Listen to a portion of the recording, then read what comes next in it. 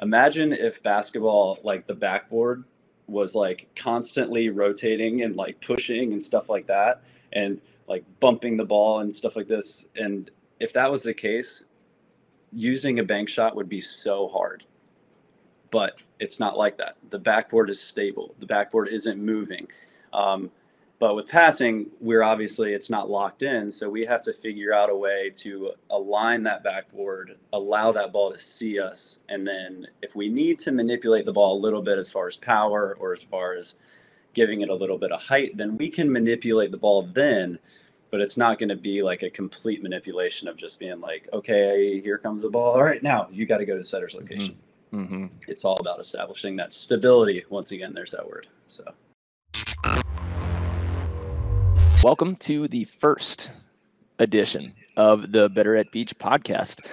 This is going to be streamed to YouTube. We're going to chop it up. We're going to put it on YouTube, and we're also going to put it on podcast outlets as well. So if you ever want to join us live at the live version, you are more than welcome to join us. You just need to either like our Facebook page, Better at Beach Volleyball, or check out our YouTube channel and make sure you're subscribed to that. What we're going to do on this podcast, on this show, is we're just going to coach. We're going to coach you. We're going to teach you ways to become better. We are going to get some cool guests who can hopefully challenge our ideas and discuss them at the same time. And I'm planning on bringing on players, bringing on coaches, bringing on sports psychologists, which I think we get a lot of requests in our email list and our Facebook group from people want to see and hear the mental side of sports and how to fix that. So that's what we are heading into. So if you're following along, welcome to our first effort at a new skill. But yeah. golf clap.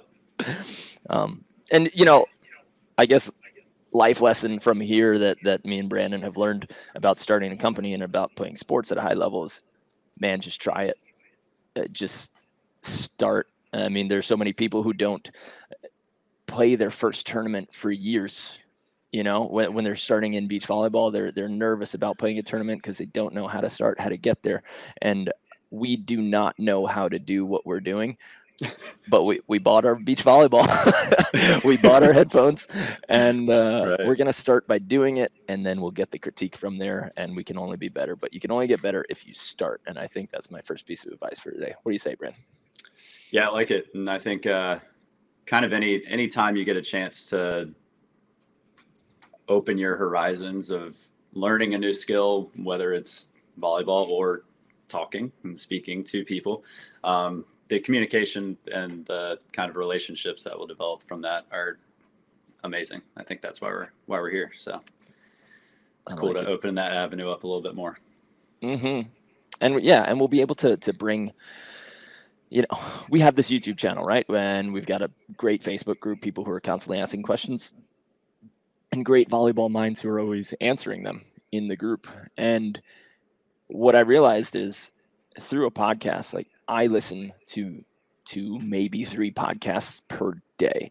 I'm not always fully engaged, but some of the skills that I've learned on podcasts from beach volleyball, and then a lot about like building a business. I've probably heard from a lot of podcasters at this point on their podcast episodes when they were a guest with somebody, like the side hustle show podcast, the online course creators podcast, all these that I'm listening to and I'm learning from. And I said, wait a second, I personally am learning from all of this, and I'm not even like putting that out there. So now that our YouTube channel is really strong, and we've got great engagement on it, we said, we got to meet people where they are. So if you're able to listen to us while driving in your car or while cooking dinner or whatever, then, it's another avenue to get better at our really cool sport. Yeah, and I think talking your way through some things, I've known recently, like I've been having a lot of conversations with coaches about certain ideas. And I think being able to just communicate it and try to figure out a way to voice what you're trying to do. I know, like with my background being a teacher, like I learned something very well when I'm studying it, but then being able to talk about it and teach it to somebody else or just have that conversation is just a really good way to shore up your understanding of something, and I think it helps along the way as well. So couldn't agree more. Before we get started, we'll probably have a jingle at some point and maybe some cool graphics and somebody with a deeper, cooler voice saying that this is a podcast. We'll get Hudson Bates on here doing it. Yeah. But few announcements. This coming week, if you guys are in New York or Long Island, I'm coming home. For those of you who don't know, I'm from Queens and I hang out a lot in Long Island with my buddies there. And there is an indoor beach volleyball facility. It's got 2 courts. It's called Endless Summer in Long Island. And I'm going to be running a 2-court clinic. There's going to be 3 sessions. That's this Saturday. What is the date for this Saturday? 19th, 18th? December 18th ish. Yeah, right around there. 19th. Okay. And you can find out, you can sign up for that at betterbeach.com/clinics. So if you're in the New York area and you want some information, go ahead and you can DM me on Instagram. I will bring up my little Instagram account onto the live screen right here. And if you want to DM me there, you can. If you just want to sign up, go to betterbeach.com/clinics. Next announcement is that our April camp booking goes live. Now, we've been having a lot of fun in Florida, like a lot of fun in Florida. And we've got a great hotel partnership in the Postcard Inn. And we have sold out the December camp, sold out the January camp. We actually still have spots for the open men's level. So if you're an open male player, we have a great, highly competitive court already set up. We're just looking to add more bodies to that. So if you're an open men's player and you want to get in on the camp, that's the January 2nd to January 9th dates. Get in touch with us quick because you can't book it anywhere else unless you come through us. So make sure that you're sending us a message. December 26th is, of course, sold out. And like I said, April 3rd, our camp on April 3rd is going live today at 5 p.m. Anybody who's on our email list will get first notice. Well, first our Beach Volleyball Mastery members from our coaching group. Then after that half hour, then we send it to our email list, and then we pump it out into our social media. So if you are interested in being one of the first to sign up, we only have 40 spots per camp. We like to keep it small so that our coaching quality stays high. And just be ready if you want to book it, because I get the feeling that this one will sell out the fastest that we've ever sold out. Yeah. So. And if you don't know anything about our camps, if this is the first time you're hearing about it, we run these adult vacation volleyball camps where people are meeting us in St. Pete Beach, Florida. It's a week long, and we pretty much have a focus every single day of what we're trying to make you better at. We give you a lot of really, really good coaching. All of our coaches are beyond phenomenal. Every single time we run a camp, I think Mark and I are ecstatic of how good those coaches are. And then we have just a lot of fun too. So like, not only are you getting better, but a lot of opportunities to play in little fun tournaments. We go out every single night and have like theme nights and dress up and party. And it's just like adult summer camp, just a blast. So if you have any questions, Chanel, support at beach.com. We'll answer anything you get. Awesome. So April camp's going live. If you guys ever want to join us for a clinic as well, on that camps page, betterbeach.com/camps, you can fill out the form that says, hey, I might want you guys to come to me and run a clinic in my hometown. We would love to do that. We have a lot of open dates, and we are going to San Francisco January 28th. We are going to Grand Sands in Ohio on March 11th. We are going to the Ozark facility, which is 10 indoor courts in Missouri, on March 25th. We're going to the Dino on April 22nd, and hopefully we can set up a little clinic there. Hopefully we're setting up a clinic with Fuds on April 29th. And for Westchester Volleyball in New York, we will be there May 6th. If you want us to come to your hometown, Let us know if you got a facility or you have a club and you want us to run a clinic with you. Let us know. That's it. Are you ready? Are you ready for the lesson? I'm ready. Let's teach some volley. Let's teach some volley. All right. So today's topic, today's lesson, what we're going to be talking about is 9 ways to fix your passing. So we're going to talk about serve receive. We're going to talk about passing, and we're going to talk about everything, the most common things that we saw. Now we're able to build a list of 9 things, and we just did it 20 minutes before the show, and we said, okay, we'll talk about that. We'll talk about that. Talk about that. And a lot of these are really common, but not all of these apply to every player. So you don't have to think about all of these, but one at a time, you need to add one of these to your repertoire. You cannot try to do all of these at the same time, because then they'll all get away. So if you guys want to write them down, or if you ever want to refer back to this video or this recording, you guys let us know what sticks out as far as like the most helpful. And anytime we get those little things in our private messages, and we get those people who reach out to the email and say, man, this fixed everything for me, that's a good feeling for us. So stay in touch. Number 1, Brandon, you want to take it down, because you said that this was advice from me that got you. Yeah. So the first thing is, we call it a rib tuck. And you know, my background my volleyball history is, I was a setter in college. So setting is a very like touchy kind of play, whereas passing is very structured. So it took me a long time to kind of figure that out. And one of the first things that Mark told me when I first moved out to California, I don't remember how long ago this was, but I was having a day where my passes weren't as consistent as Mark or myself would want them to be. And he told me about this rib tuck. And what a rib tuck is it's almost, if you want to try it with me when you're at home, even if you're sitting down, it's almost like, just act like you're doing a crunch. And if you do a crunch and you can kind of feel like you're tucking that bottom rib, then it allows your back to kind of round at the top. And when you're doing that, that structure of your back, wherever that is really important, because whenever you're talking about keeping that structure, whenever we do a crunch or we do that rib tuck, it allows our core to stay strong. And I think when you can keep your core strong throughout a pass, and you can really focus on keeping that shape, that rounded back or that rib tuck, if you can keep that shape throughout your pass, then the consistency of your pass, you're going to be able to find that. I think a lot of the times when people start passing, especially if they start making errors, then they try to manipulate the ball a little bit more, whether it's by swinging their arms or trying to like bend their elbows and kind of push a ball towards the target. But this rib tuck allows you to find something that you can concentrate on doing every single time.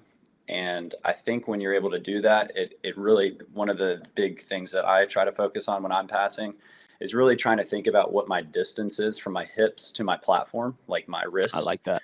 And if that distance starts to get smaller, then I notice that my passing is a lot harder to control. But if I can maintain that distance, and I can keep, I don't need it to be at its absolute largest distance, but if I can keep that distance away from me, then it allows me to set up my platform a little bit better. It allows me to hold my pass a little bit stronger. It allows me to track better and longer.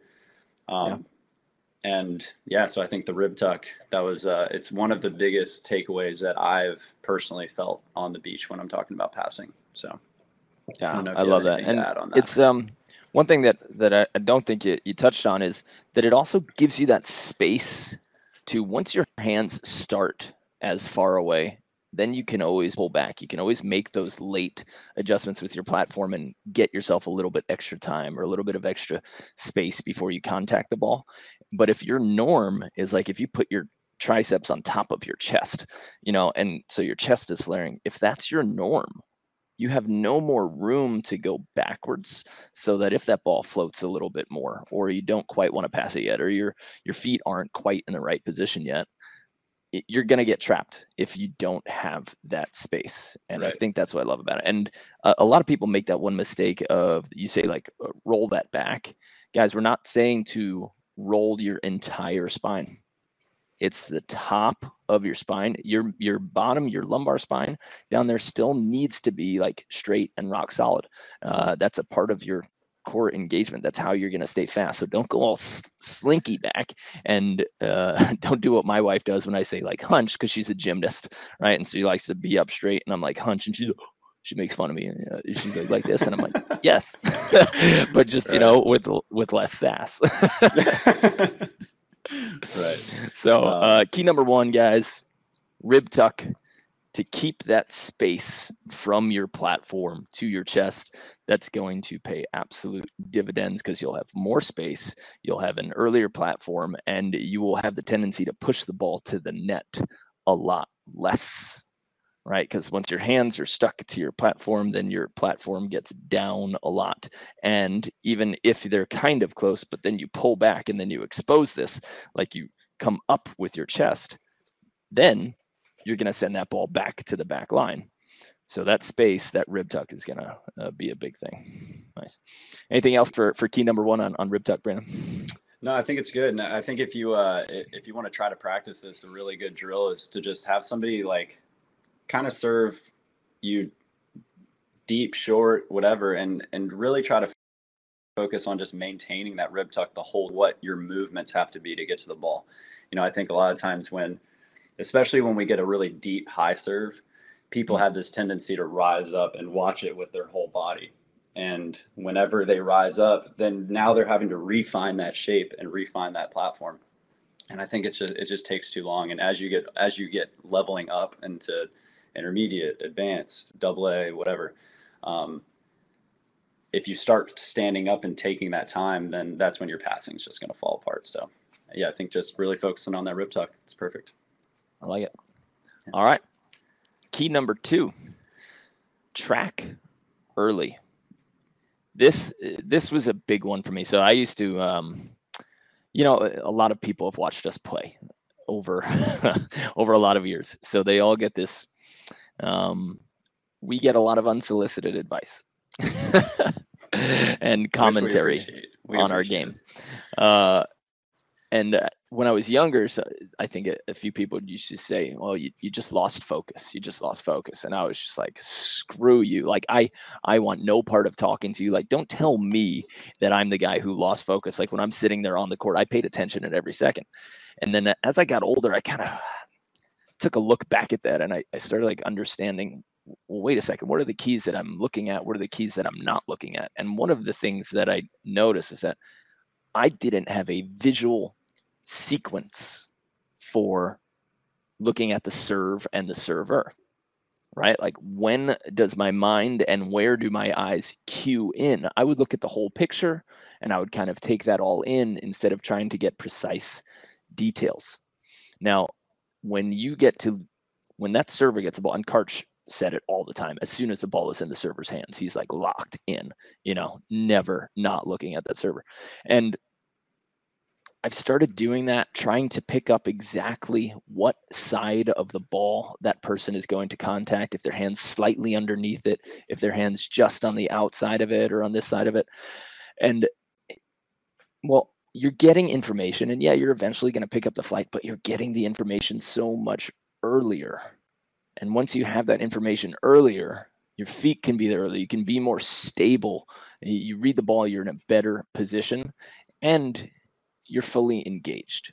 So this eye sequence or track early, what are you looking at? And when do you look at it? You have to start doing that on every single play.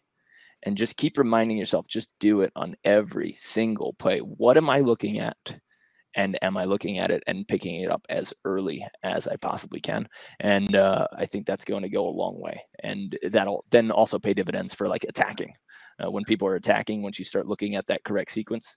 And don't look at the shoulder. Everybody says, look at the shoulder, look at the hitting shoulder. I'm so tired of that feedback. It makes no sense. You cannot determine direction from this. And I don't know why coaches told me so early on, look at the hitter's shoulder. It doesn't make any sense to me. I'm looking at elbow, I'm looking at hand contact and that impact window of where that player is about to hit the ball. So track early, get your eyes on the ball and get your eyes on that hitting the impact window where the hand is going to meet the ball. And I think that'll pay a long one. What about you? What do you like to look at when a server is Yeah, I serving? mean, I think something that I've really started picking up on, and this is kind of one of our coach in college, his name is Fred Chow. In my opinion, he is probably the best technical coach that I've ever experienced in my life. His ability to like show you and understand what people should look like while they're passing. And then one thing that he kind of experimented a lot when I was in college with our passers, and I just got to watch it a lot because I was a setter, was kind of being ready to move, but finding a way to use your body to kind of get in rhythm with the server as well. And I think if you can get in rhythm with the server and you can understand, like you're saying, and picking up on your eye sequence and what you're supposed to be looking at and what you're going to be moving towards, then I think it really, really helps. Cause like, it's one thing to look at a hitter and like, be like, okay, they're serving here, I'm going to try to beat it. But if you can somehow, like one thing that he had our passers do was kind of sway back and forth a little bit. And this allowed them to kind of get into their own rhythm with that server. And then as that ball was served, it almost feels like you're dancing with that ball as it's coming over the net, and you understand where you're trying to get to, where you're trying to finish. And it doesn't become like this, you chasing something.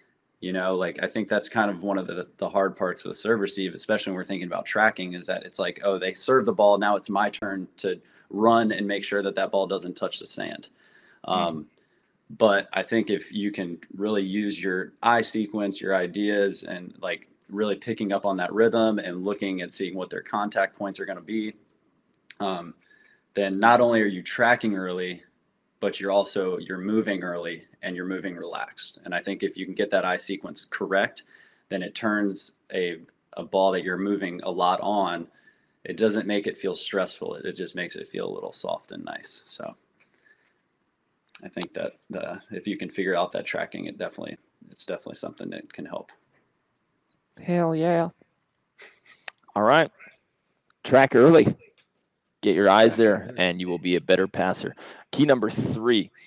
All right. Number 3, how to fix your passing. Key number 3, we're going to say stable torso. This actually kind of combines with rib tuck, right? And of course, tracking is going to help this.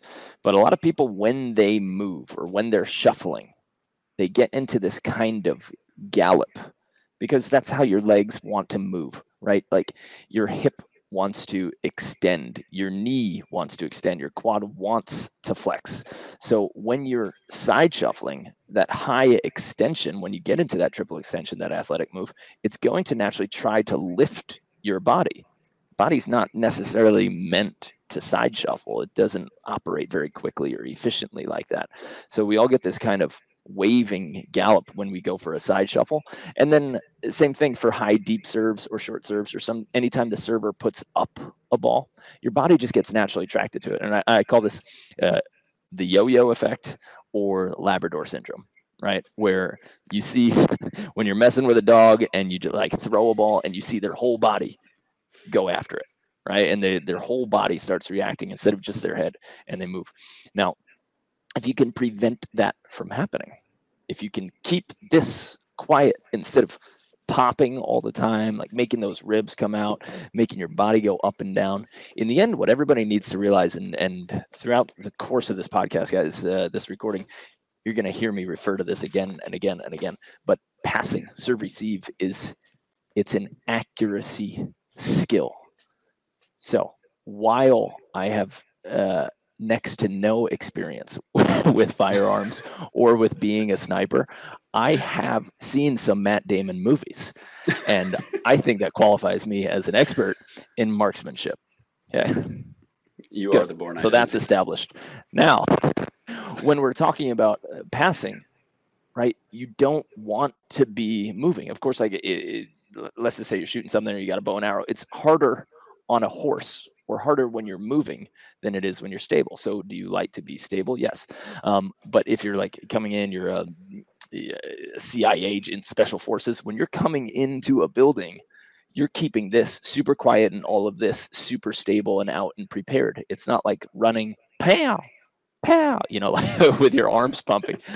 So you have to keep things stable in order to be accurate so that your eyes can track the ball better. So I like to give people, along with that rib tuck advice, is put a plastic shell, like a cast, on the entire upper body, from your ribs, like from maybe to your belly button, all the way until your head. And if you can feel like you're locked into that cast for a little bit, that'll help with this big explosive moves that come from your torso. And that last second jerk, right? That's what's going to affect you in a really negative way when you're passing. So one of my favorite keys is 100% keep your torso stable and fight for that. And the more you see it moving, if you just record yourself from the side of the court anytime you're in serve receive, check out to see how much the level of your torso and the shape of it changes. And that you could coach yourself just by recording yourself from the side. So that is my fourth key, the better it be's fourth key. Sorry, that's a third key. Keep your torso stable. What do you got? I think the fourth one is making sure that you're squeezing your hands and your platform. Okay. What does that do?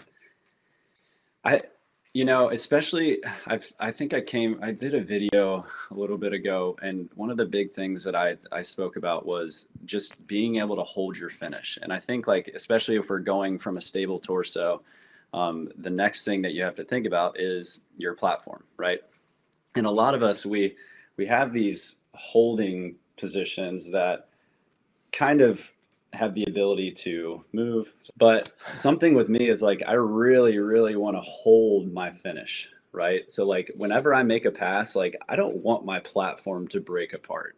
And I think if the key words that you're going to hear a lot throughout this podcast, throughout this kind of introduction when we're talking about passing, is stability and strength, you know?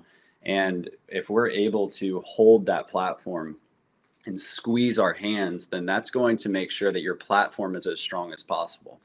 And if you can make that platform really strong, then that's when the ball is it's going to bounce off it very nicely. There's not going to be a different way that you're passing the ball every single time. You know, I think people that hold their platform kind of weak, the ball might touch their platform a little different each time that they pass. And then they're like, why is the pass not going where it wants? And it's like, well, the ball's listening to you. You know, like, the ball is the dumbest thing on the volleyball court, I hope. And if you're wondering why, yeah, right. If you're wondering why the ball isn't going where you want it to, it's because you're telling it to go somewhere else, you know?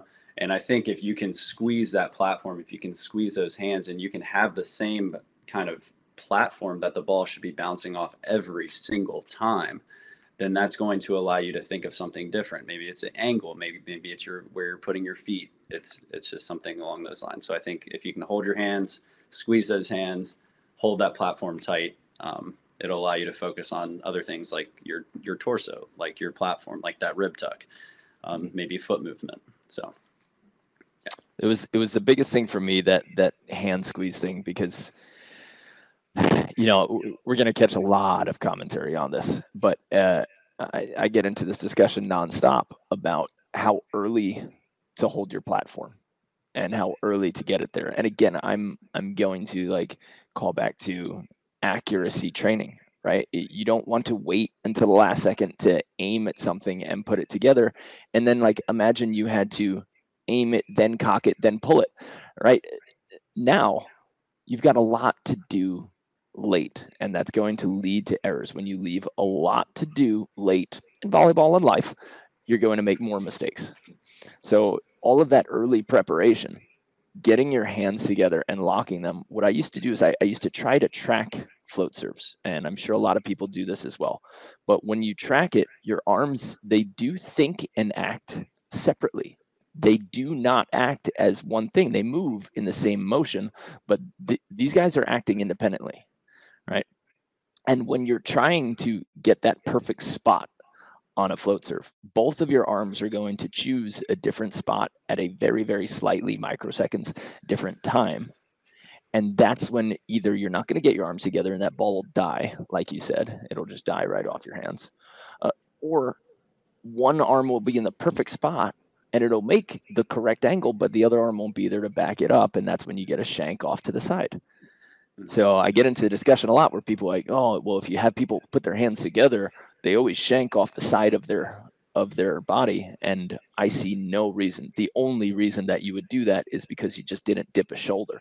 It has nothing to do with this. And if you look at the elite passers in the world, you will see all of them get their hands together just as that ball is crossing the net. And they're not waiting until the ball's 3 feet from them. So if the ball's already, like if my hands are together when the ball's crossing the net, how much difference is it going to make if I put my hands together basically on the serve? Not a lot. The only argument you have is that it's a little bit harder to counterbalance your body as you're moving, right? But we should be 1 to 1.5 steps from 90% of our serve receives. So I don't find any value in leaving my hands apart so that they come together at the very last second. And I don't think that value overrides the like speed drop that you have for that 1.5 steps. If you were a wide receiver and I was throwing you a 40-yard pass, I would not have you run like this. Right? Yeah. Then I'm going to run. And then, of course, for like the last 2 or 3 steps, your hands start preparing. And that's the same thing for volleyball, right? Your hands start preparing by those last 2 steps. And if you're in serve receive, you're really not taking a step. It's a step one way, a shuffle step one way, or a shuffle step the other way. So squeezing those hands enforces that locking mechanism and make sure that one hand doesn't try to pull away at the moment of impact. And I think that for me, that was a monster difference. And I had to completely override everything that so many coaches had told me. And I was like, you know what? I'm not going to have any of these weak, low passes anymore. I'm squeezing it. I'm making it firm and I'm bringing it together early and I'm chucking it like a baseball bat. Yeah. Yeah. I think, especially when we start talking about like when they do this, they start shanking, there's so many other variables when we're talking about passing. And I think the biggest thing it comes down to is being a simple machine. Like when you are passing, if you can eliminate a movement, you should. And like what a lot of people, especially beginners, what we see them putting their hands together, releasing their hands, bending their elbows, sometimes praying, sometimes moving. And then, but if you're watching an AVP finals somewhere, these people are getting the serves hit at them and they're doing the most minimal movement they can to make their platform strong. And if that's you holding your platform early and then tracking while you're doing that, if that helps you get your platform together stronger and you're able to hold it longer, then obviously that's going to help. Absolutely. I think we covered that key effectively. Yeah, that was good. Nice. Hopefully you guys are getting a lot out of that. I think there's some busyness in our chat going on. So guys, keep throwing in those questions, keep throwing in those comments. And after this, we're going to get in there and we're going to do some Q&A with you. So if something comes up that we're talking about and you're like, wait, that doesn't quite make sense, throw it into the chat right now. We'll scroll through it. And of course, make sure that you stay to the end so that maybe you can throw that question in again if it's really important to you. Okay, so stay to the end for that live Q&A. And we're going to move on to our next key, number 5, guide or push the ball. Don't hit it. When we see people pass the ball who don't understand like what the angle does, that they're setting up a place for that ball to approach them and then it just reflects off of them. I think people kind of treat it almost like it's a fly swatter, like they want to touch and then leave, touch and then leave. So bringing it back to some of the other keys that we've talked about, get your hands out there early and allow that ball to bounce off of you. But if you hit and retreat, if you act like this is a hit or a high five instead of carefully guiding the ball, or like tossing an infant. I always get some laughs out of that. Like, apparently people don't toss babies nowadays. But back in my day when we were chucking babies across the sand, it was a very soft and fluid movement. And if you're passing, it should be the same. You shouldn't feel this pop. And most people don't know that they're doing it, but their hands retreat immediately. They bring them out quick. They pull them away quick, instead of, some people like use, maybe you're about to jump into this, but like hold that trophy pose. Show the form of your pass long after the touch. You've got time to get to your next position.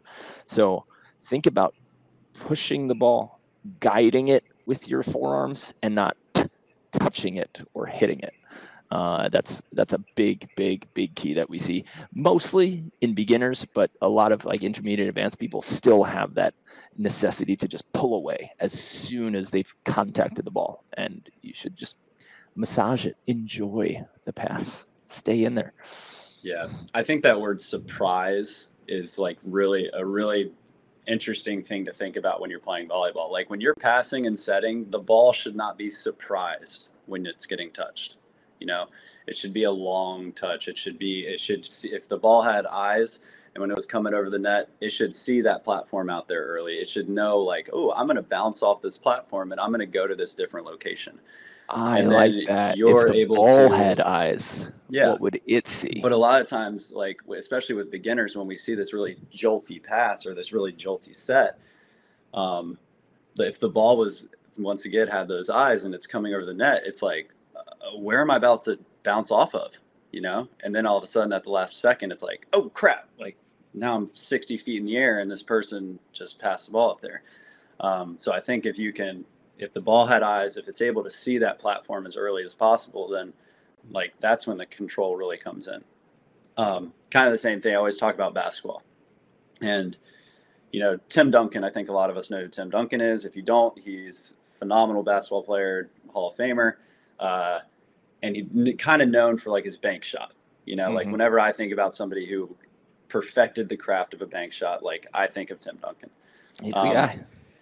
Yeah. And like, he was able to figure out like where does he need to hit the ball on the backboard and get that ball to bounce into the rim every single time.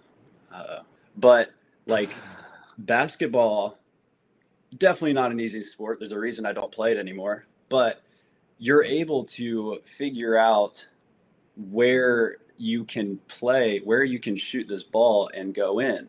It can still go in the hoop by hitting it off of a platform or the backboard. Imagine if basketball, like the backboard, was like constantly rotating and like pushing and stuff like that, and like bumping the ball and stuff like this. And if that was the case, using a bank shot would be so hard. But it's not like that. The backboard is stable. The backboard isn't moving.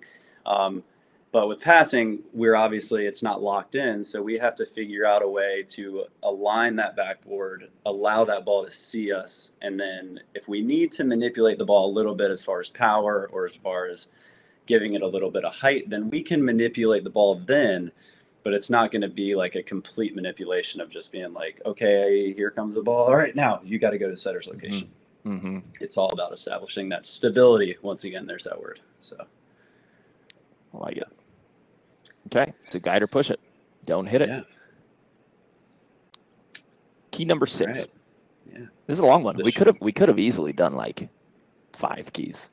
Yeah. Save ourselves an episode, but we do have like a 100 episode list that we can go through and we can just riff on. And if you guys are listening, if you're ever out there, if there's something that we should be talking about, here's what we do. We take our Facebook group, Volley Chat, Get Better at Beach Volleyball. If you're not in that Facebook group and you love beach volleyball, you need to be in that Facebook group. Go ahead and join, because we run a very tight ship. We make sure that everything there is to get you better at our sport. And if you're not engaging in conversations, so if you're just kind of posting and sending out stuff instead of helping others when they post, and then you get to say your piece, right? Then you get to post something. we're going to remove you or freeze you. And we have a number of people working on that who are doing that. So we keep it pretty spam free. And all of the questions that we see in that group that get a lot of conversation, we take a look at that, we throw it into our Excel sheet, and we say, hey, it's obvious that people want to hear about this. They want to discuss it. So we need to make a video on it, or we need to, record a podcast on it. So if you guys are not a part of Volley Chat, Get Better at Beach Volleyball on Facebook, go ahead and join that group so that you get to hear our announcements and you can ask questions and engage. And then at some point, one of your good questions is going to be covered by us here on these recordings or on one of our YouTube videos. That being said, since that was kind of a commercial interruption to join our community, I just wanted to let everybody know who doesn't know. For the people who take our classes in California and come to our camps, we run courses and we have an online coaching group that meets 2 times per week, where we meet just like this, except all of our members meet. They all submit their videos piece by piece and submit their questions. And those are the first people that we answer. So when we structure like how we're going to order our day, we answer our emails first, then we go into our private Facebook groups with our coaching members, and then we go into Volley Chat, and then we kind of go and disperse ourselves to our individual social medias. So that's our hierarchy of response. So if you want to be on our priority list, or you want to get questions answered, or you want to learn the game, but in a very, very, very in-depth way, we have structured courses. So we have a fix your arm swing course, which Brandon wrote. We have a attacking course, side out and win tournaments. We have a 30-day setting course. We have a max vertical jump program, and a few others as well. And what you can do once you get into those groups is you can choose to take your own course. So you take one of the courses, or you can follow with the group. So Joe, who is running those practices, those meetings right now, she takes everybody through one course at a time. And then she says, here are your drills for the next 2 days. Go do them at home, or try to find a wall, or try to find a volleyball court. And you'll be able to do them. You record them. You post them to our private Facebook group. And then we coach you. Wherever you are in the world, we are coaching you on your technique, on your strategy, on your in-game decisions. So we really invite you to do that. Go to betteratbeach.com, check that out, and become a Beach Volleyball Mastery member. And then you get to work with the coaches personally, and you get all of those courses laid out piece by piece so that you have a structured set of tutorial, introduction to the lesson, and then how to fix it with the drills that you get to do at home. And no, you do not need a partner. You don't need a facility. We show you how to maximize every course, every skill, every concept, and be able to do it from home. So for anybody who's ever interested in that, betterbeach.com, it's our Beach Volleyball Mastery group, and you can take those courses and we coach you through it. And if you don't want to do that, if you like the in-person stuff, meet us for a camp. The 6th key is kind of easy and can go quick. And again, it also touches back on our first key, which is the rib tuck. The shoulder shrug.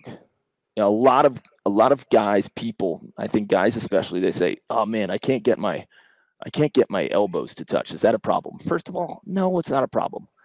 But over time, your body will become more flexible in the positions that you put it at. So if this is as close as you can get your elbows, well, if you put yourself for a long time in this position every day by passing and playing volleyball, this becomes a new normal for your body.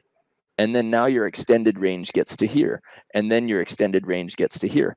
So it is partly mobility, and your arms will come closer together the more that you kind of force them into that mobility position. So don't worry right now if your elbows aren't touching. Some people's elbows never ever touch, but a lot end up doing that because they pass so much that their body starts reshaping for them the more you put yourself into that position. Okay, much like if you're sitting at a computer, this will then shrink your range of motion. It will be harder for you to stand up straight the more you sit on your computer and roll yourself forward, right? However, Here's the cool part. If you sit at your computer, you might be in a better passing position because your shoulders get shrugged and you're able to get into this position. So if you're at home and you're thinking like, how can I get myself into a good passing position? One of the keys I like to give is go ahead and try to rub your cheeks with your biceps. Get them up nice and high and see if you can snuggle in between those biceps. And then once your shoulders are up, and the thing about it is they come up and they protract, right? That's a big key, is that they don't just come up like this and backwards, because that's a weird position to be in, and you're limiting hip to hand distance, which we already talked about. But if you go out, so you protract and you shrug, and you've got this little pocket for your head to be in, this karchkarai, like looking through your thumbs style, you're going to have your hands away from your hips, which is going to help you. Right? Your arms are going to be able to get a little bit closer together. There'll be less separation because my shoulders can be closer together when I'm protracted and shrugged than they can from a good position here. Yeah. So you're going to limit that space in between your elbows once you shrug and roll forward. So I think it's key number important 6 is get that shoulder shrug. It's important to realize that you're doing that before you're touching. You're not doing that in the action of your pass. You know, if you, at the end of the day, when you're done playing, if you're sore here, then more than likely when you're passing, you're doing this kind of jolted move. And we want to avoid that. We want to make sure that we're able to extend away and we're able to like get that shape set up beforehand. Definitely. So key number 7, know when to pass with your hands, like your actual hands. So you know, we're not going to give you the key of like how to build your hands, put your fingers perpendicular, your thumbs parallel. Okay, maybe we just did, right? But we want your thumbs to be parallel, however you do it. Now, if you do it like this, that's okay. We teach like this so that you have some grip and so that there's a little bit less of a ridge when you flatten your hands out, because your thumbs can get a little bit flatter there and they're a little lumpy here. Is that going to make a humongous difference? No, there are tons of passers that pass both ways and still get to the top of the world. But we like this because it's easy to teach and because you have a grip, right? You have a nice solid grip. Now, sometimes you can't reach a ball. Sometimes no matter how fast you are, how fast you're moving, you just can't reach it. And especially on short serves or diving plays, people still try to use their forearms when you're not going to be able to generate enough bounce velocity. The ball's not going to bounce hard enough off of your platform to get to the necessary height. So if you're just barely trying to reach the ball outside and you can't get it on your forearms, that's okay. That's why you have this built for yourself, because this is now a big, fat, wide, flat platform. Talked to Alex Valkenhorst from Germany, one of the top German blockers, one of the top players in the world. And he says that he tries to pass with this big wide surface. He's like, look, my hands are actually wider than my forearms would be. So he says that he tries. And now I disagree with that a little bit, trying to just like pass with your hands. But if you can't reach the ball, you have to know, like when you're reaching short, you're extended or you're diving or your body is on its way down and you know that the ball has to come up. This forearm dig is not going to give you enough power. So it's okay to take that, use your hands and wrist, because that's going to be a hard, bony surface. It's going to make the ball bounce better. And if you're reaching outside, then you can manipulate this angle because it's still an angle. And then you're going to have a nice hard bounce and you're going to be able to use that. So for me, one of the passing keys that we don't talk a lot about is know when to pass with your hands. And I think a lot of people end up, when they can't reach it, then they open their hands like this and then they start trying to chuck it, right? Because they think, I can't reach it. I can't get my forearms on it. So then they slap at it. Instead, just manipulate the angle using the end of your hands. We've never talked about that, Brandon. Like, what do you think about that? Because we've really never discussed that, except for I like it. I like it a lot. And I think it's necessary to know what you can still do to make the pass perfect. I think it's just important to say that it's almost like an emergency touch, you know, like if you can, it's the same idea as if you're in a position where you can decide if you're going to pass or tomahawk, you should probably pass. if you're in a position when you're serve receiving and you can choose to use your platform over your hands, then you should probably use your platform over your hands. But if you're in an emergency touch where you're not able to get all the way there, then that's where those hands come in handy. And it obviously increases your range just that much further. So if you're somebody like, for me, I'm not, hopefully nobody's watching that can take advantage of this, but probably everybody knows already. I'm not great at passing short serves. So one of the things that I really had to do to kind of give me a heads up on that was to start learning how to pass with my hands, because for some reason that really, really short serve is just tough for me to get to sometimes. So it's just another tool that you can use to kind of help yourself out. Yeah. All right. Number 8 is balanced feet and no jumping. So something that I've been thinking a lot about with passing is that, like, wanting to make sure that after you're done with your foot movement, you feel balanced. And what I mean by balance is that you feel both of your feet on the ground. In a perfect world, your weight can be evenly distributed in that position. Maybe it's a little bit more on one foot or versus the other, depending on what side you got served. But the one thing that I see a lot is that people are either in, like, they put themselves into a lunge position when it's not necessary. So, like, obviously if you get served really short and you want to run up to the net and you have to kick out your leg and go into that lunge position to get to the ball and be stable, then that's one thing. But if there's a ball that's kind of served 2 feet in front of your serving receive location and you're putting yourself into that lunge, I think every single one of us hates lunges as a workout. If you like lunges, then you're just sick. But yeah, right. But whenever you're doing a lunge, you notice that you start to get a little wobbly, and if you start to get wobbly when you're passing, then your platform is going to be wobbly. So I think if we can figure out a way to keep our feet like shoulder width apart, evenly balanced, that allows you to be strong with your legs. That allows you to be strong with your torso and your upper body, kind of like the other keys that we've talked about today. And then one of the bigger things that we see a lot, especially in beginners, is that if you're able to find this balance and this strength within your feet, then it eliminates this jump. And we kind of start to see, especially in beginners, is if you're worried about the height of your pass, instead of thinking about just giving the ball a little bit more cushion and love and get that ball higher with your platform, people use their legs and they do this jump almost like they're doing like a hang clean or something like that. And I think if you can keep your feet strong, keep them balanced, no jumping, you're not in the air, one foot's not in the air while you're passing, I think it just makes your platform a lot more stable. Absolutely. I mean, again, nothing really to add to that. It's so simple, but it's so difficult to do because, again, the way we talked about tracking early, don't move your body like late, don't have those late jumps. And you ended up not quite trusting. It comes from not trusting where you are and not having the confidence, not having the repetitions to be able to do that. So guys, if you can find a way to go against a wall, a brick wall, a wall in your house, and put your feet on the floor, right? Make sure that they can't move.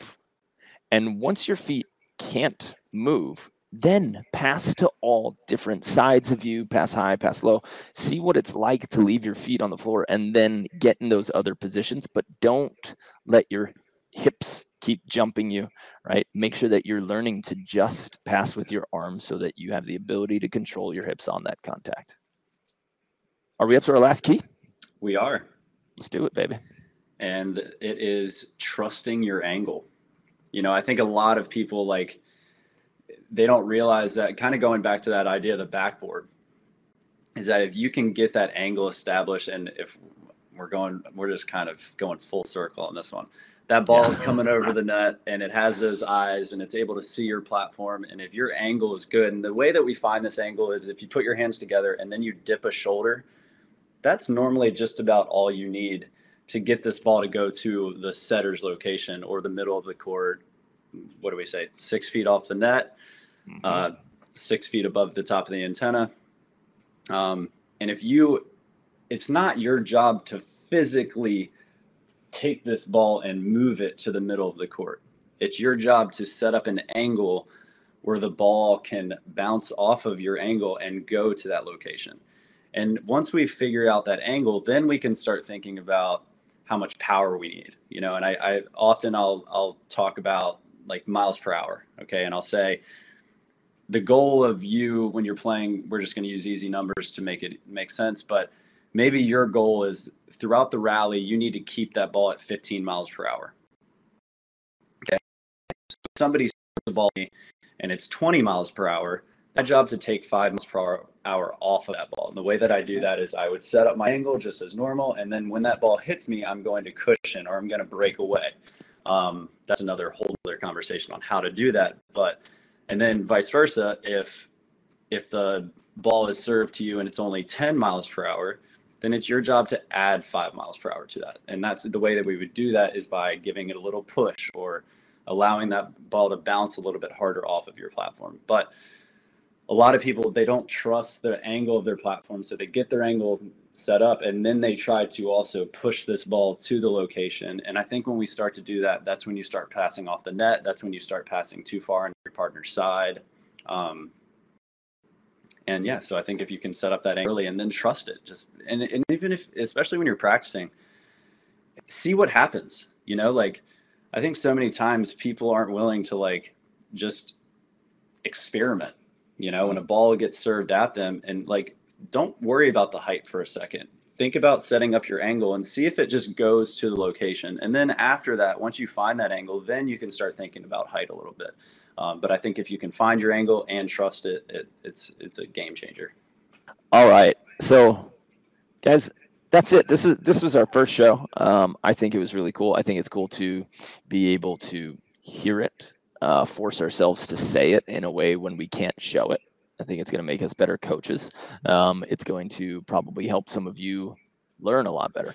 So what we want from you here, whether you are with us live or you're listening or watching the recording, go ahead into the comments. First of all, please like and subscribe. We're putting in a lot of time into all of our free content. We have an incredible library behind the paid wall on our memberships and our courses on Better at Beach, and we run some really fun training vacations. And but it helps us when you guys get engaged. So if you haven't liked and subscribed, please go ahead and do that. We have Better at Beach Volleyball on Instagram, but we are way more active on our Facebook group, Volley Chat, Get Better at Beach Volleyball. That's where we have a lot of discussions. My Instagram is at Mark Burrick, not Burrick, Burrick. And then Brandon is Joy_Beach VB. And if you guys want a free drill book, we have 36 essential drills for beach volleyball. That is at betteratbeach.com. It will pop up for you, and you'll be able to see a couple of different options as well. Remember, if you head over to the camps, our registration for April 3rd training camp in Florida and St. Pete Beach, consistently voted the top beach in the world, as well as the USA. Of course, USA as well as the world. Whichever comes first. It's a great beach. It's beautiful. There's a bar and a restaurant right next to the courts, big giant pool, and we go out and hang out with each other every night. Last 2 weeks got sold out, and that booking goes live today at 5 p.m. PST. If you are if you're a part of our membership, then you will get first notice. If you are on our email list, you will be the second people to know. And finally, we will release it to the rest of our social media and everything as that registration goes live today. And if you want to dive into, we talked about a lot about serve receive today. We have a 30-day course. Now, does it take you 30 days to go through it? No, we really only have 12 to 13 videos, but then we have all of our meetings with previous coaching groups recorded where we go into detail just like we did here. And those details, we think, is where people get the most benefit from that live training. So you're going to get that course along with a setting course, a fix your arm swing course, an attacking course, a serving strategy course, a defender course, and a peeling and blocking course. Plus, behind that wall, which we also sell separately if you want it, we have 20 fully recorded practice plans for beach volleyball, and that's also going to come with 38 more written practice plans. So if you're a coach, or if you're just somebody who organizes all of your training with your friends and you want to jump into that, the practice plan, you can find all of this on our homepage, and we would love to have you in our personal training groups, whether it's online or in California or at a camp. So come join us. Come hang out with us. And if you are in New York, I will see you in Long Island this Saturday, December probably 18th, I think. Saturday the 18th, going to run a little clinic at Endless Summer in Long Island. So DM me if you're interested. But if you know that you're ready to go, just go to betteratbeach.com/clinics.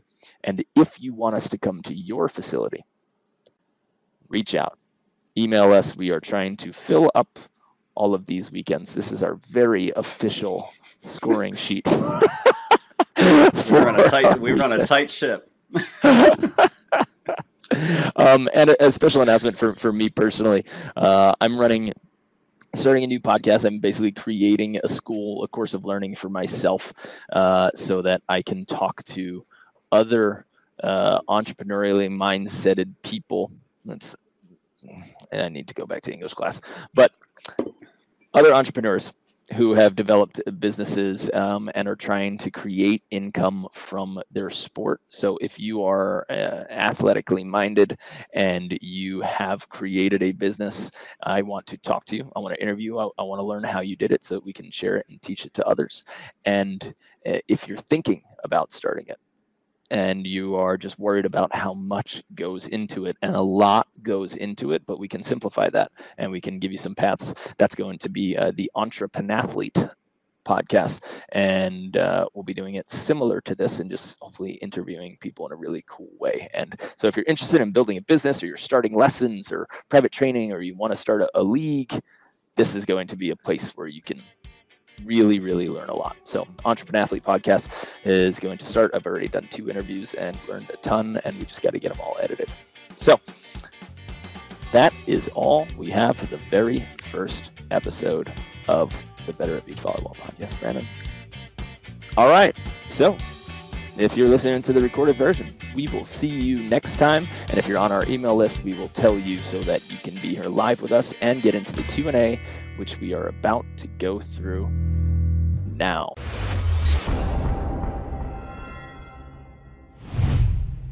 Do you just want to start at the most recent ones? Mark Goodkin, I'm going to go ahead and say that's how you say it. Yeah, email us, Moonlight Beach. I don't know where that is, but sounds great. I love playing volleyball under moonlight. Down in San Diego, I'm pretty sure. San Diego, nice. I think it's just north of San Diego. Yeah, okay. That'd be real easy. Mark, do you have a club there? Is that what we're talking about? Do you have a club, or do you have just a group of adults in Encinitas?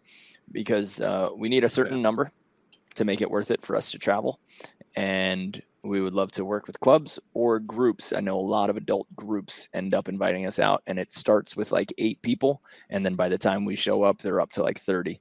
So if you want to start doing that, we can get you in the books for a weekend. But reach out and just email me at support@betteratbeach.com, Mark, and that would be fantastic if you could do that. Yeah. All right, next one, John Suyte, Suyte. I don't know, but any tips on tracking and passing a sky ball? I got some really good info. So the first sky ball I ever passed in Carambulas. Listen, do you have to give away the keys to passing a sky ball on this? I mean, I don't think too many people we play against are here, but all right, you get to give one key to passing it. Okay, think about passing with your shoulders. Is that too much? No, that's great. Okay, so don't think about passing with your platform. Think about when you're tracking it, track it with your shoulders. That's all I'm going to say. Okay. We got to win too many points at FUDs with Mark's skyball, so we can't give away too many secrets. I'm just going to keep going down. Do it. Question, Mark Zen, question on the shoulder shrug. Can you confirm it is a shrug up and forward? Yes. That's kind of the biggest point that we want to make sure that you understand, and that it is not just up.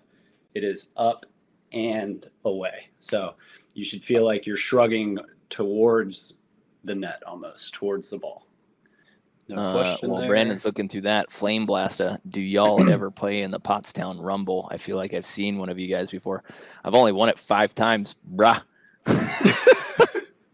And it ended my summer this year, so. Oh man, yeah, it did. But yeah, I Killers think were I not got friendly to you after that. Yeah, but I little brag, I got 3rd this year, and Mark got 5th. So Whatever. Just had to let the people know. You know. Do you use the rib tuck when doing a bump set? Yeah, but you flare up a little bit more.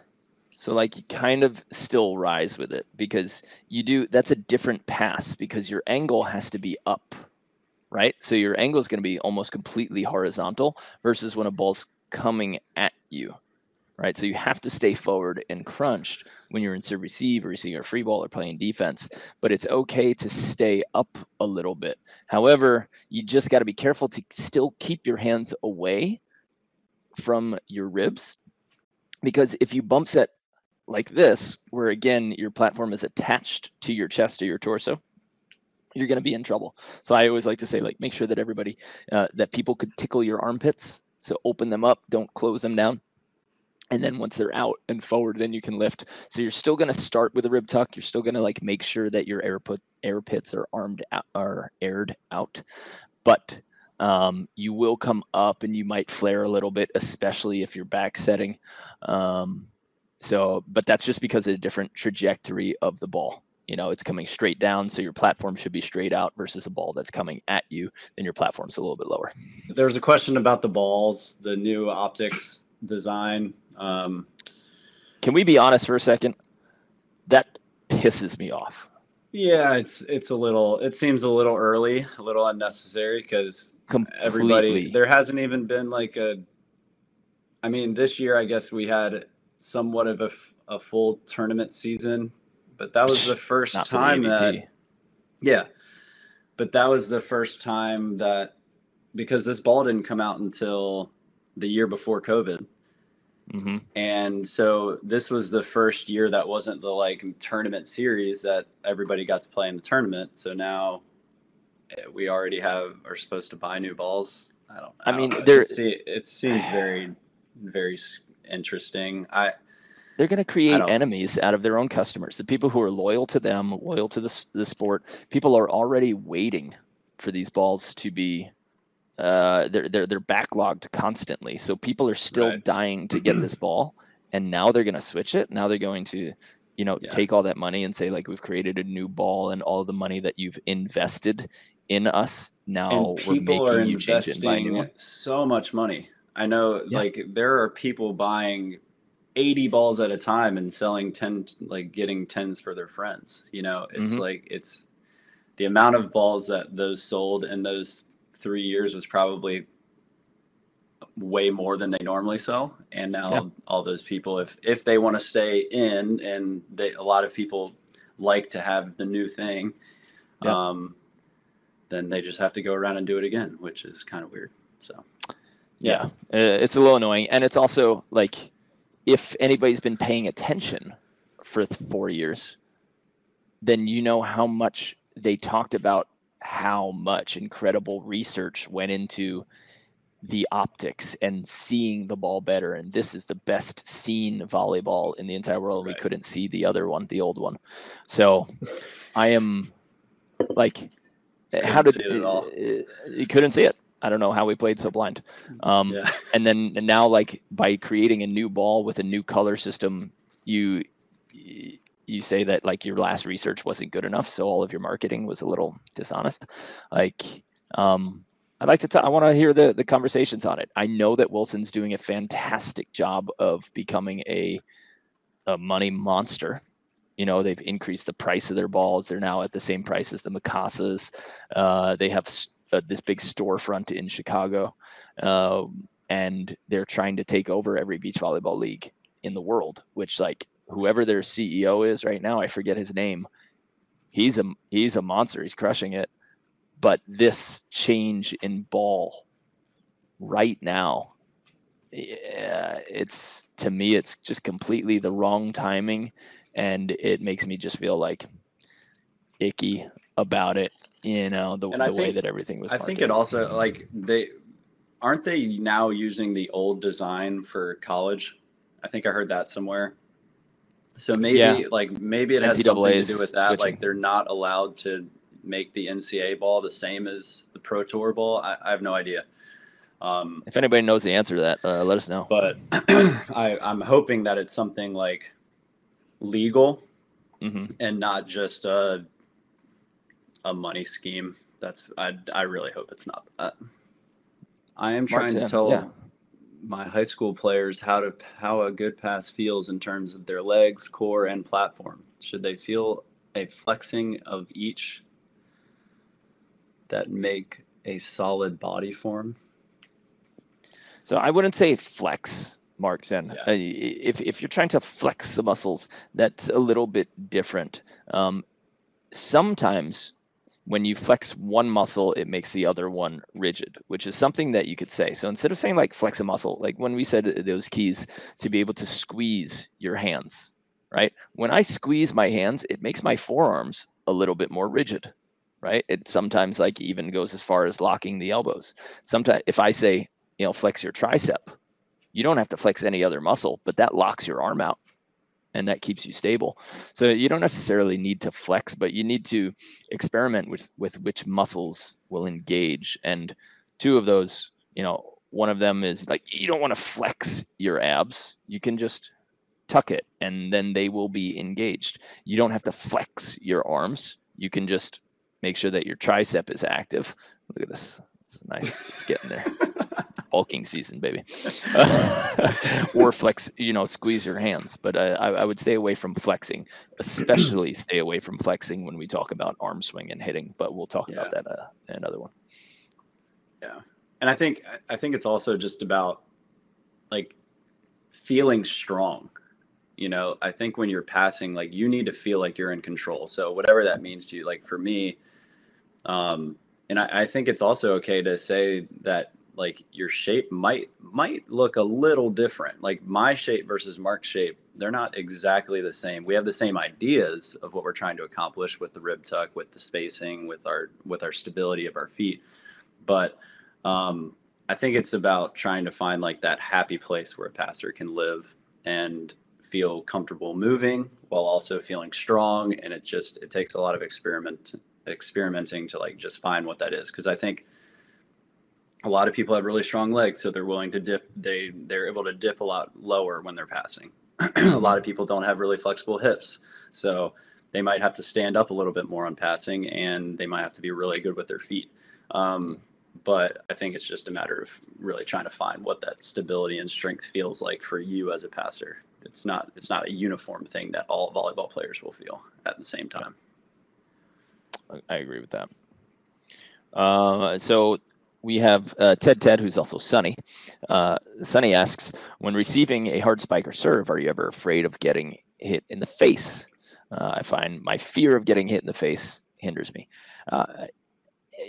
Sometimes or you accept that you might get hit in the face for the dig. I played libero in college, and I was willing to wear it just like right on that cheek. And yeah, it will happen. And if you're overly concerned with it, if fear is coming into like it's going to hurt, then you're going to flinch. But the more you see those types of spikes, the more you can react.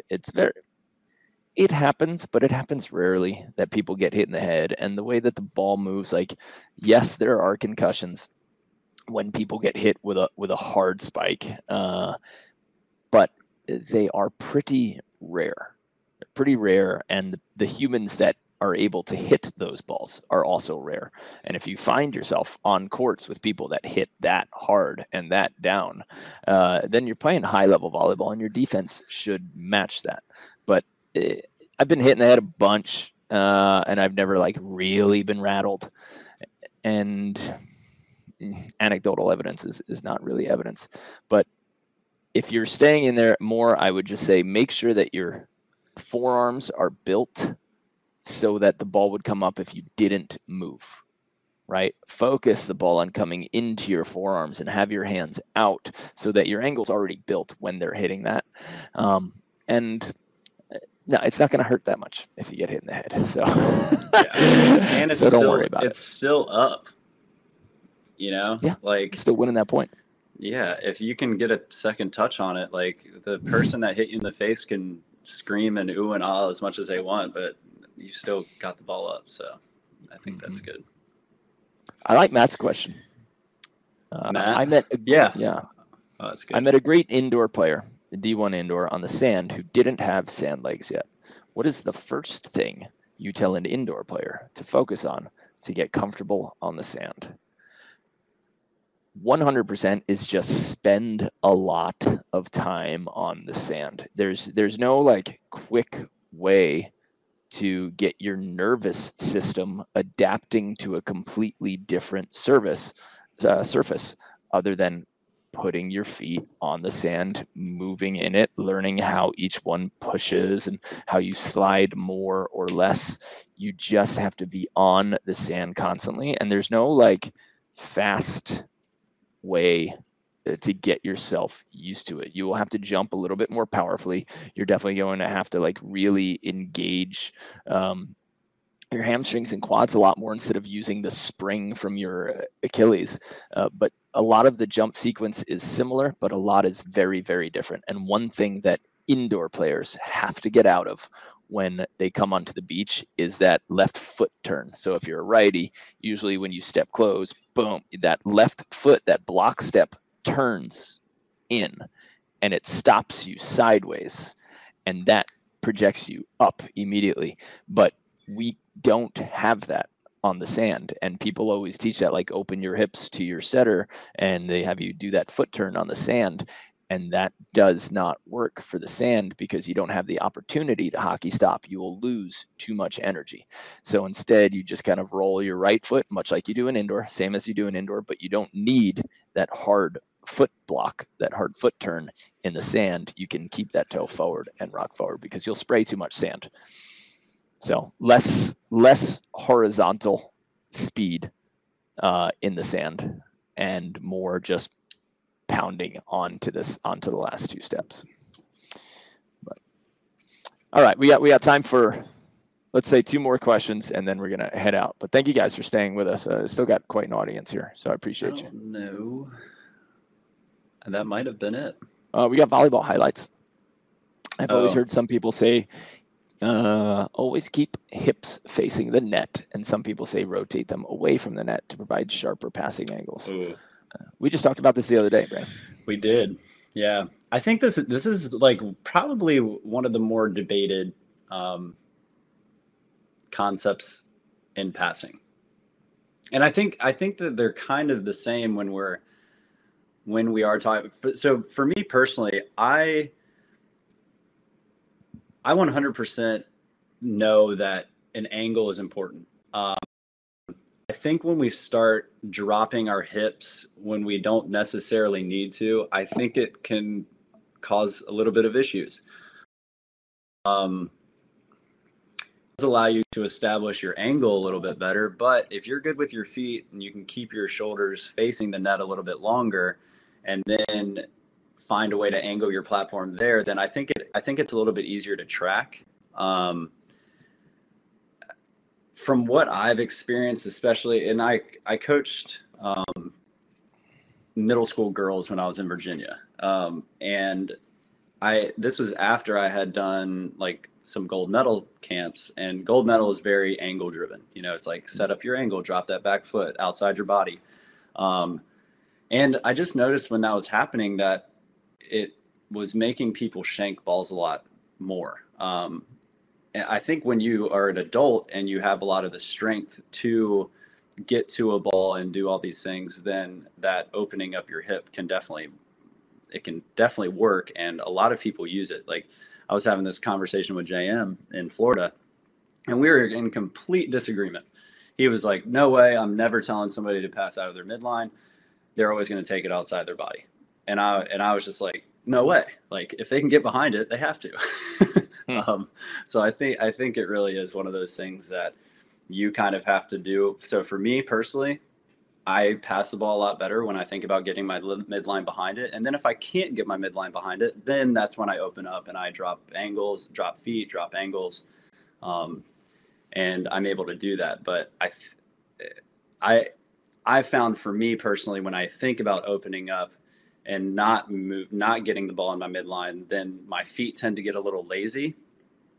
That's what I was going to say. Like, what's the root of what helps you pass better? Is it, well, now that you're saying that, are you making your feet move into a better position? And whether you even take the ball in your midline or outside it, just thinking about that maybe gets you moving to a better position. I think that might be the case, because I think, to be honest, I can probably pass very similar with passing him in my midline and rotating a hip away, if I'm very conscious of it. But I've noticed when I'm in a gameplay, and especially if I'm tired and if I'm not thinking about getting my body all the way behind the ball, then that's when I start messing up a little bit. So I don't know. That's my standpoint on it. Yeah. And there were two studies, right? So Gold Medal Squared, like the Olympic coaches, they did a study with indoor players. And they measured the effectiveness, and they said, okay, this was an in the midline pass. This was an in the midline pass. And there's something to be said about in your forearm passing, getting it in the midline.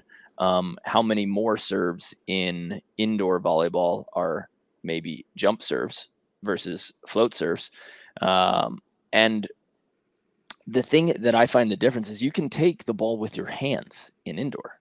So when you do, like, if you keep it in your midline and you can't get your platform on it because it's at your neck, now you don't have an option. So you have a worse pass in beach, because you then, like, you're forced into a tomahawk or something like that. But if you have that in the midline and it comes up high at your neck at the last second for indoor, you can just chuck your hands on it. The ball floats more drastically on the beach. So it definitely moves. So one advantage to passing outside your body is that you do have this bigger window. And that's what the Dutch study, which was done, I think now like 12 years ago, in Netherlands, they studied passing again for serve receive, and they looked at float serves, and they did find that people were passing better on those float serves just outside their midline. And I'd have to look at those studies again. So if anybody's got links to those, I want to see them. And if you guys don't send me links, I'll look them up right away and see what the statistical sets were, if people were using beach volleyball versus indoor volleyball, because there's some arguments that you can have there, and discussions that you can have there that I think are all really valid. And as usual, take some advice from somebody, apply it for a little bit, and build your own art. You know, this is your volleyball. It's your style. Do what works for you without completely disregarding your coach. Stay open to new pieces of advice. Try it. See if you like it. And you guys will find your way a lot better. So I see a lot of open hip passing in the D1 tournament this season for serves coming from zone 1 to zone 5, especially. Yeah. I'm assuming you're talking about the Final Four for the women. Yeah, but the one thing about women's float serves on that net, those balls get on them so fast, you know? Like, that's probably one of my biggest nightmares in my life, is like being in front of a crowd and having like a female on a female net, a female crushing a float serve at me. 15-year-old girl just fearless. They're just fearless, you know? And that ball gets on you so fast that, like, especially the quicker a ball goes, you're obviously not going to be able to get all the way behind it. So that is definitely when you're going to see the open hip passing, especially if you're serving line to line. Getting all the way around that ball is always going to be tough. But yeah. And especially if they can get it on them, is saying also lots of handcuffing. If they're serving that same ball and it's serving that at their neck, then yeah, that's where you get handcuffed. And it does not feel good. All right. All right. Guys, thank you for staying the extra half hour with us. Can't believe how many of you are still here. Awesome. That shows us, me and Brandon, that you guys are here, you guys are listening, you guys are watching. So it shows us that we've got some proof here that we need to continue this format. And if you guys have any advice or questions, go ahead and volley chat, converse with us. And if you want us to, again, run a clinic in your hometown, we have a lot of Saturdays coming up that are open, especially in February. And we're looking to fill them in different cities. So we'd love to meet you and hang out with you and bring some volleyball to your people. So, Brandon, any last words? No, I appreciate it. Thanks for commenting and asking questions as we're going. This is exactly why we're doing it, so we can talk to you guys and answer some questions while also dropping our ideas. So it was really fun. Hell yeah. All right. Yeah. Till next time. Alrighty. Signing off. Bye, guys. See y'all.